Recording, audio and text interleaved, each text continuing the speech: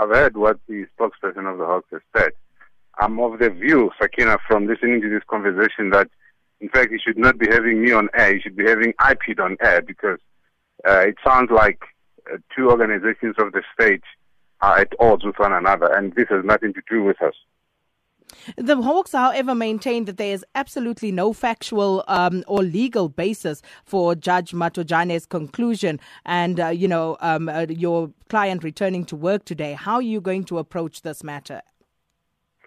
Well, Sakina, I think Hangwani Mulaudzi himself was at court on Friday, and he listened to the judgment in its entirety.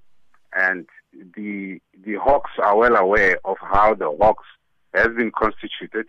They are well aware of the November decision of the Constitutional Court of the Helen Suzman Foundation, where it was declared that even though Lieutenant General Dramad is a subordinate of the minister simply does not have powers to remove him from office. Now that has been made very, very clear.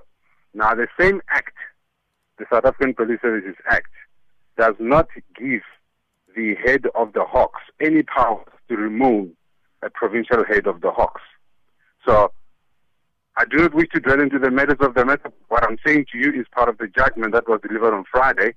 And at this stage, as Mulaudzi has said, they have not filed their leave to appeal. So as we stand, the judgment of Judge Matojane is still of force and effect. So will your client, Major General Shadrack Sibiya, be reporting for duty this morning? He is duty bound. If he does not return to work, he will be charged with AWOL, absent without official leave. So he has to report for work.